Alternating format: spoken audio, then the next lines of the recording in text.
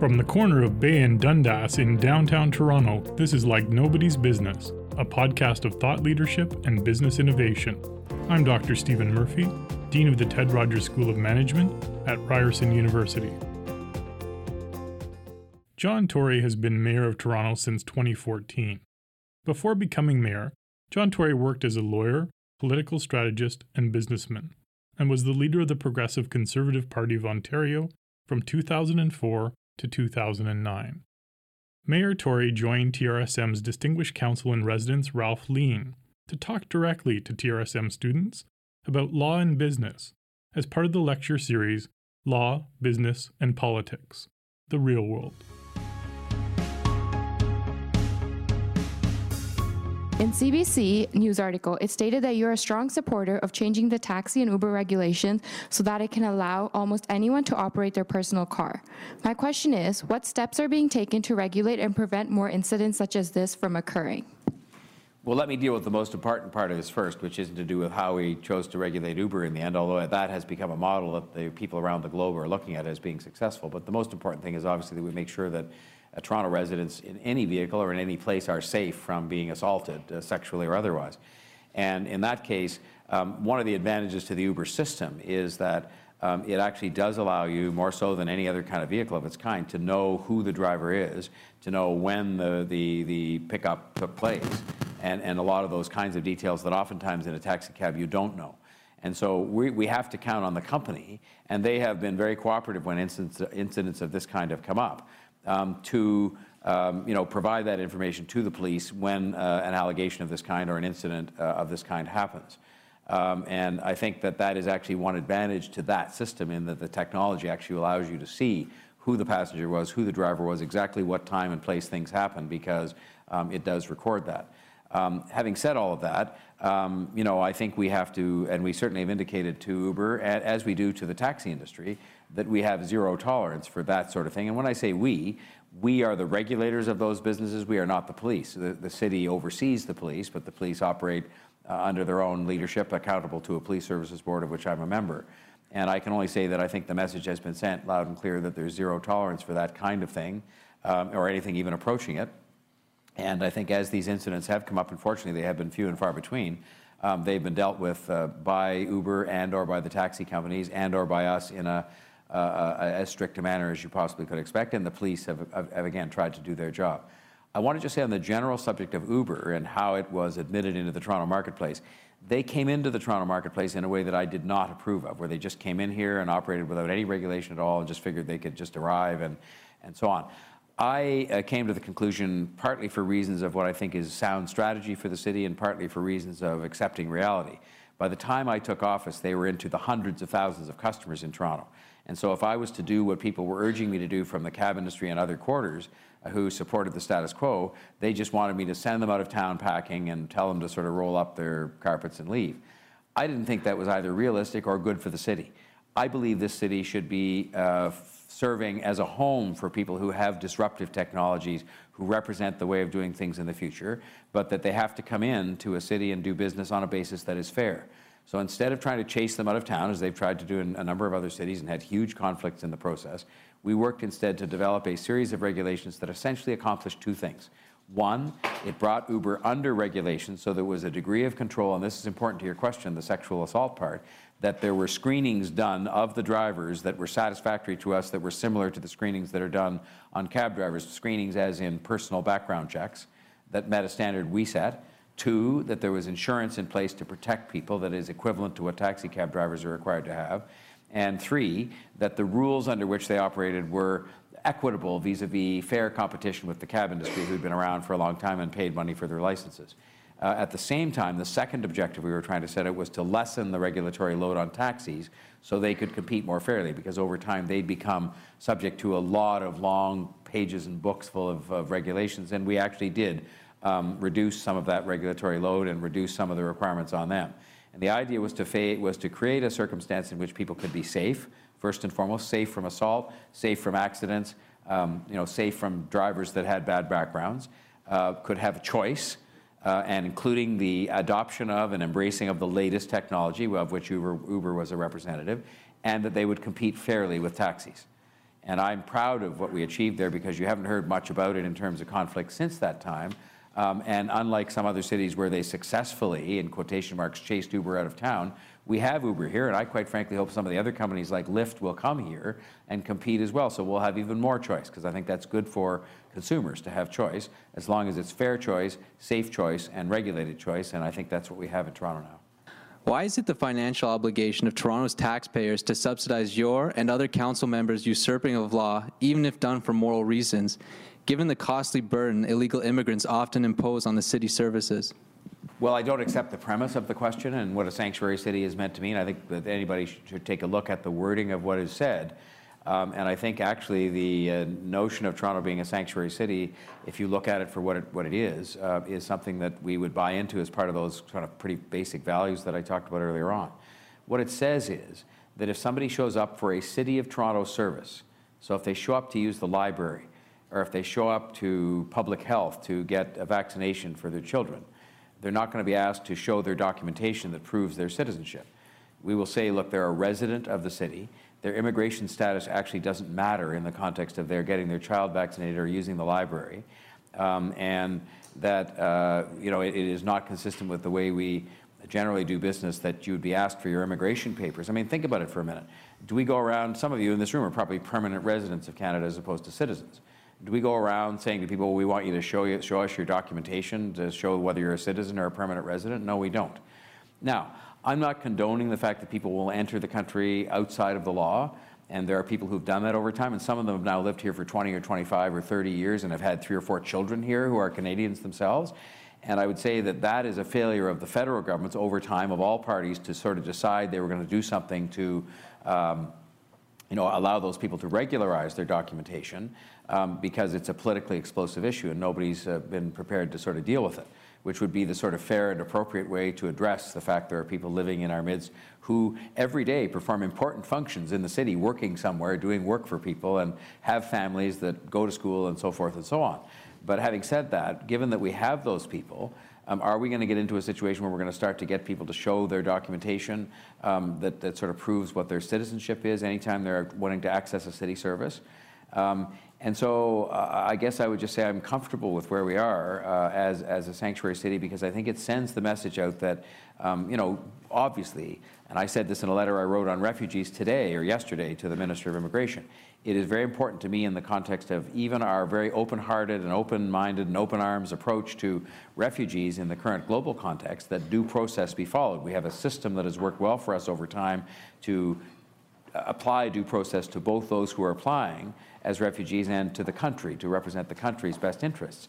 And I think that has to continue. But at the same time, I think we have to be open-hearted and open-minded with respect to the fact there are people in this city who are here today that we don't want to be. For example, let me give you an even more stark example. Are we going to turn away somebody at a city-operated shelter on a cold night like tonight because we have somehow somebody decides it's in their best interest to ask them to show their papers with regard to their immigration status? Is that a relevant consideration to those people being admitted to a shelter overnight or not? And I would say it's not.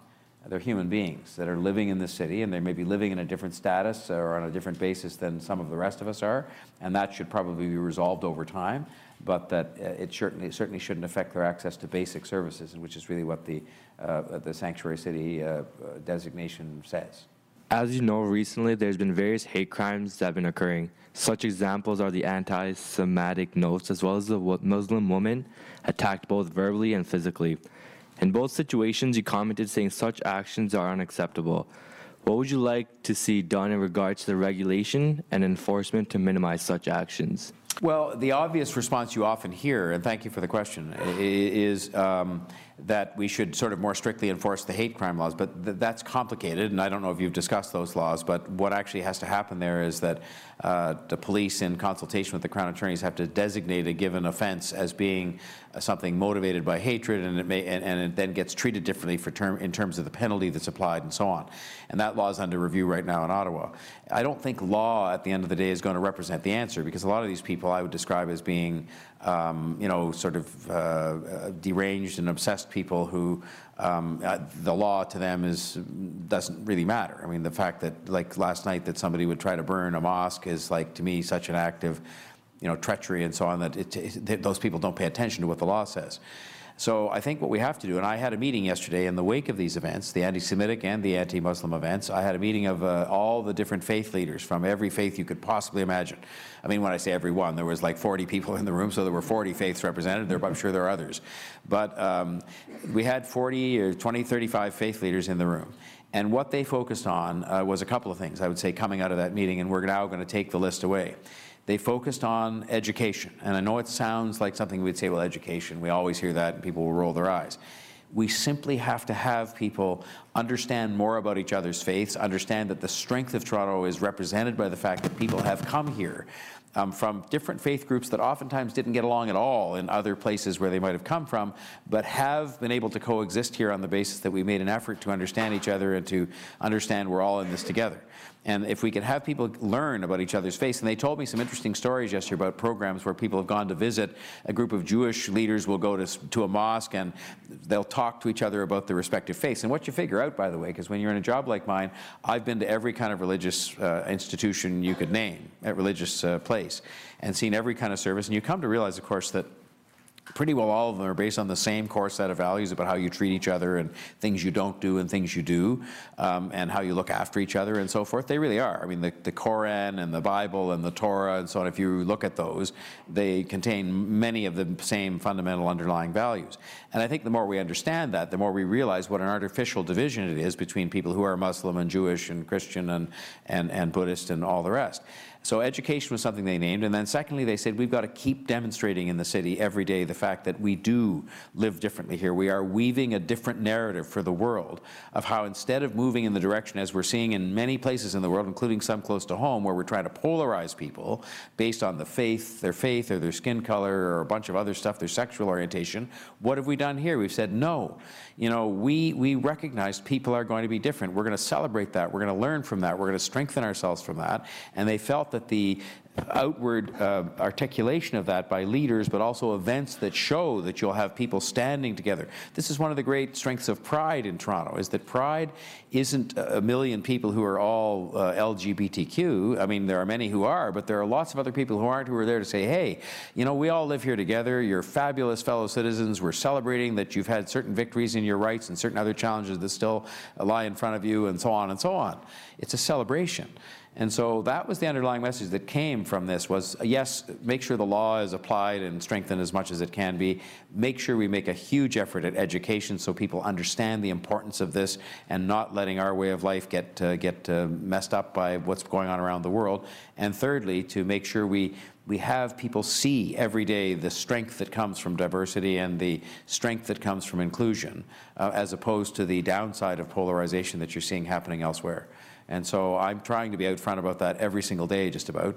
And there are people who criticize me for that because they have a slightly different view. And, if they don't like it, I guess they can vote me out at the next election. And I hope they won't, for a bunch of reasons. But I hope that's one of them, that we need to stay the course on our values. Our values are the ones that are admired around the world. And I think we are not perfect, but we're weaving a much different narrative than many other places. My question for you is, when it comes to the public safety and pedestrian safety, why would such an important issue be underfunded? And why are politicians reluctant to take a stand and push for higher fines and driver accountability when it comes to distracted driving? Well, that's a good question, Tassia, and I would only say to you that a lot of things that are controversial strike fear into the hearts of politicians. The question of underfunding is a different question, and I think I covered that by sort of saying, one person would say it's underfunded, one person would say it's overfunded. So I think what we did was we established a budget which is in the tens of millions of dollars of new money put in this year's budget to do the things that we felt were going to be effective in cutting down to zero, hopefully, the number of pedestrians that were killed, because we did have a very, very unacceptable year last year. I mean, any death is unacceptable, but last year it got to kind of new record levels. And we're actually out there doing the things now that need to be done. So when you mention speed limits, there are speed limits being changed all over the city, all over the city. The road safety plan that sets a zero target changed speed limits in many areas where there had been a particular incidence of pedestrians and drivers getting into collisions. And so those were changed. In the city of Toronto itself, the city of Toronto, the downtown part, they have a community council. It took the decision to change all the speed limits on their streets because it's a local decision they can make within the context of our city government. We have sought and received permission, although it's not been legislated yet, it's frustrating because it takes so long, to reintroduce photo radar, which was very controversial. I mean, a lot of people didn't like it, but we got permission to reintroduce it in school zones so that in school zones we can cover a lot more of them, make kids safer, but not have police officers' time tied up sitting in a car with a radar gun, which is frankly the old-fashioned, very expensive, non-sustainable way of doing it. We are changing the configuration of the roads all over the city, the intersections, so that we're making it more necessary for cars to pay more attention to pedestrians because they're forced to by the configuration of the roads. We've changed traffic signals all over the city to take account of the fact that seniors with the aging population are taking longer to cross the street, so we should allow them that time, even if it makes drivers wait a little bit longer so seniors can get across the street and not be unsafe. We're creating seniors safety zones, which are zones where there will be signage and speed limits and so on that will be different because a majority, about 60% of all the pedestrian deaths that happened last year happened to people who were, I think, 55 or 60 years of age and older. So there are a lot of things we're doing as part of this plan, and it's not representing any lack of courage or boldness. There's only so much you can do at a time. I think the money that's been allocated is certainly very sufficient to get a very substantial amount done in the next few years, and we're outdoing it because we take this very seriously, and we have set the goal of saying zero, which is a goal that we're going to work hard to achieve. With costs of living rising, the fact that the government is not providing funding for affordable housing is a big problem in one of the most expensive cities in the country. From your knowledge, what steps, if any, have been taken to include a benefit that would help low-income Canadians in the next federal budget scheme? In addition, what steps have been taken to uphold Trudeau government to his promise of affordable housing? Well, I have been like a broken record on the latter point, which is to make sure the federal government comes through with its commitments that they made during the election campaign. And I will tell you, they have been good partners for Toronto on transit funding so far. And we've had extensive discussions because they haven't announced their plans for housing funding. It's going to come in the budget that will come sometime in the next probably 30 days. And I have joined together with all of the other big city mayors, so we're a united front on this, in asking them to specifically carve out, because they have something now called a social infrastructure fund, which could cover a whole bunch of things. And we've said housing is so urgent in the big cities that we've calculated a number we think that would be adequate to allow us to get a much better head start than the rather small number of 4,000 units spread across the country. That doesn't do much when there's thousands of people looking for affordable housing. And so we've asked them to carve out of the infrastructure plan over the next number of years $12.6 billion for housing. And Toronto would be the single biggest recipient of that money simply because the scale of the problem here is bigger than it is obviously anywhere else in the country. If they come through with that, and I have reason to believe they will, first of all, you'll see me commending them heartily because that was the right thing to do. Secondly, we've said to them that they must insist in this next round of announcement of this money that the provinces match their money, because what happened with the transit money is in some provinces the province did not match the federal government's money, and if they do match, then you get obviously twice as much. And then the municipality adds some of its own money, and you end up with a very substantial sum of money to build affordable housing. Because addressing the supply issue is really the #1 key to trying to make more affordable housing available to more people. Simply passing laws to say, well, we're going to put on a foreign buyers tax or we're going to impose rent controls. I happen to believe that when rent controls were imposed in this province previously, back 25 or 30 years ago, they didn't work.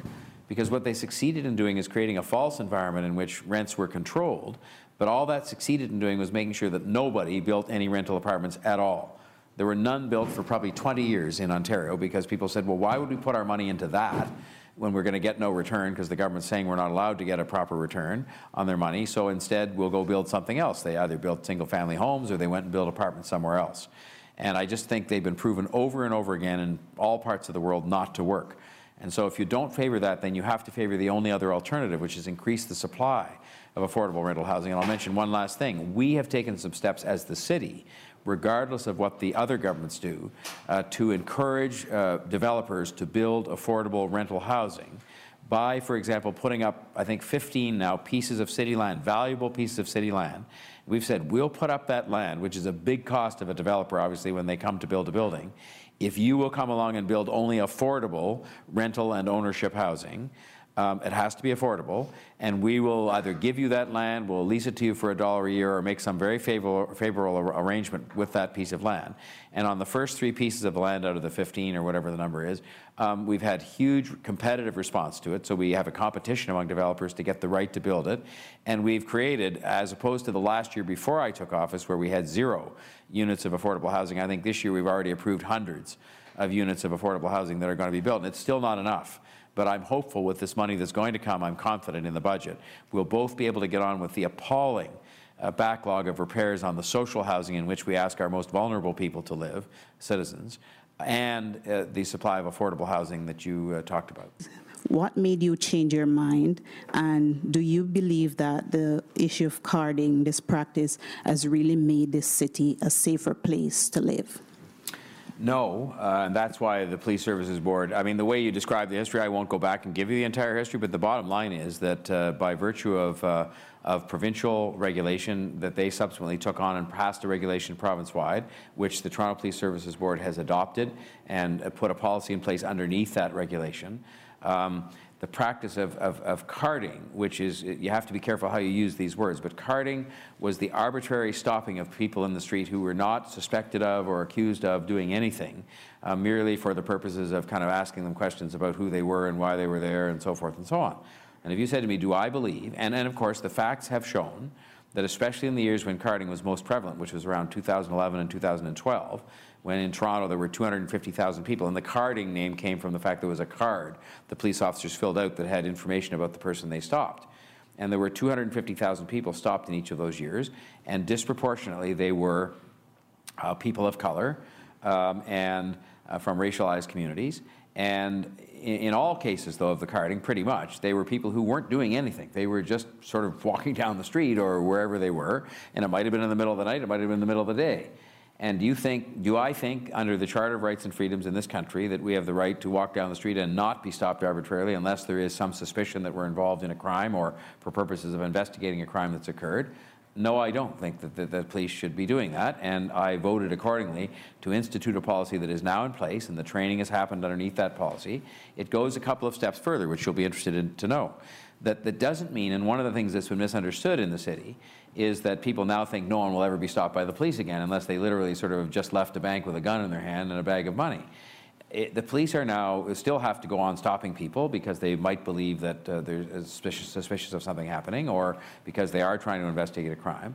But they now have to inform people, if they do stop them, that you have the right not to answer the police's questions if they are just asking you, how you're going or why you're where you are. And they have to tell you that right proactively and say to you, now you do have the right not to talk to me if you don't want to. And that didn't necessarily sit that well with the police, who felt that would make it difficult for them to have conversations that can be very beneficial. I mean, conversations between the police and people in the community lies at the heart of having a proper relationship between the police and the community, where they build trust in each other. But the bottom line is, I can tell you, the policies that are in place today, if you read them, and voted for by me and other members of the police board, it was unanimous, quite expressly set out that this arbitrary stopping of people on the street, just in the hopes you might find something out or you might take down some information about them, has now been precluded from happening, and there are very strict rules in place, including the proactive information to be given to people about their rights that now applies, and information about how the data that is collected from people will be safeguarded. So that's where the thing stands today. It's a very difficult issue, and I had to learn about it, I'll be honest with you. I mean, I'm the first mayor, I think, ever elected to the city of Toronto, to the mayoralty of the city of Toronto, without having first served on the city council. So if I told you I had a lot to learn when I walked into this place where many of the people had served there for 25 years, including about the police and about the practices of the police and how things unfolded, and I'll admit I've made some mistakes in things that I've said or done on some of these issues. I'm a human being. I'm not perfect, far from it. My wife would tell you that in spades, and my kids, and my grandchildren. But I'm a human being, and I'm learning as I go, and I hope I'm working hard and learning fast. But a lot of these issues are incredibly complicated, and you're going to put a foot wrong the odd time. I think I've done not too much of that, but that was an issue where I got off to a bit of a rocky start in terms of exactly how to deal with it the right way, but I think we arrived at the right place in the end, which is what's really important. Thank you. I think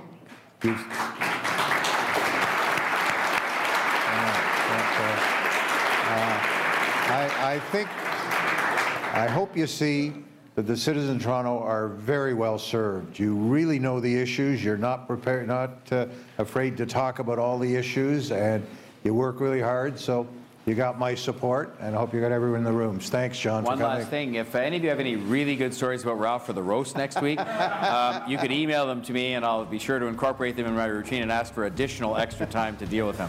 Thank you very much for having me. I appreciate it. The questions were great. Thank you.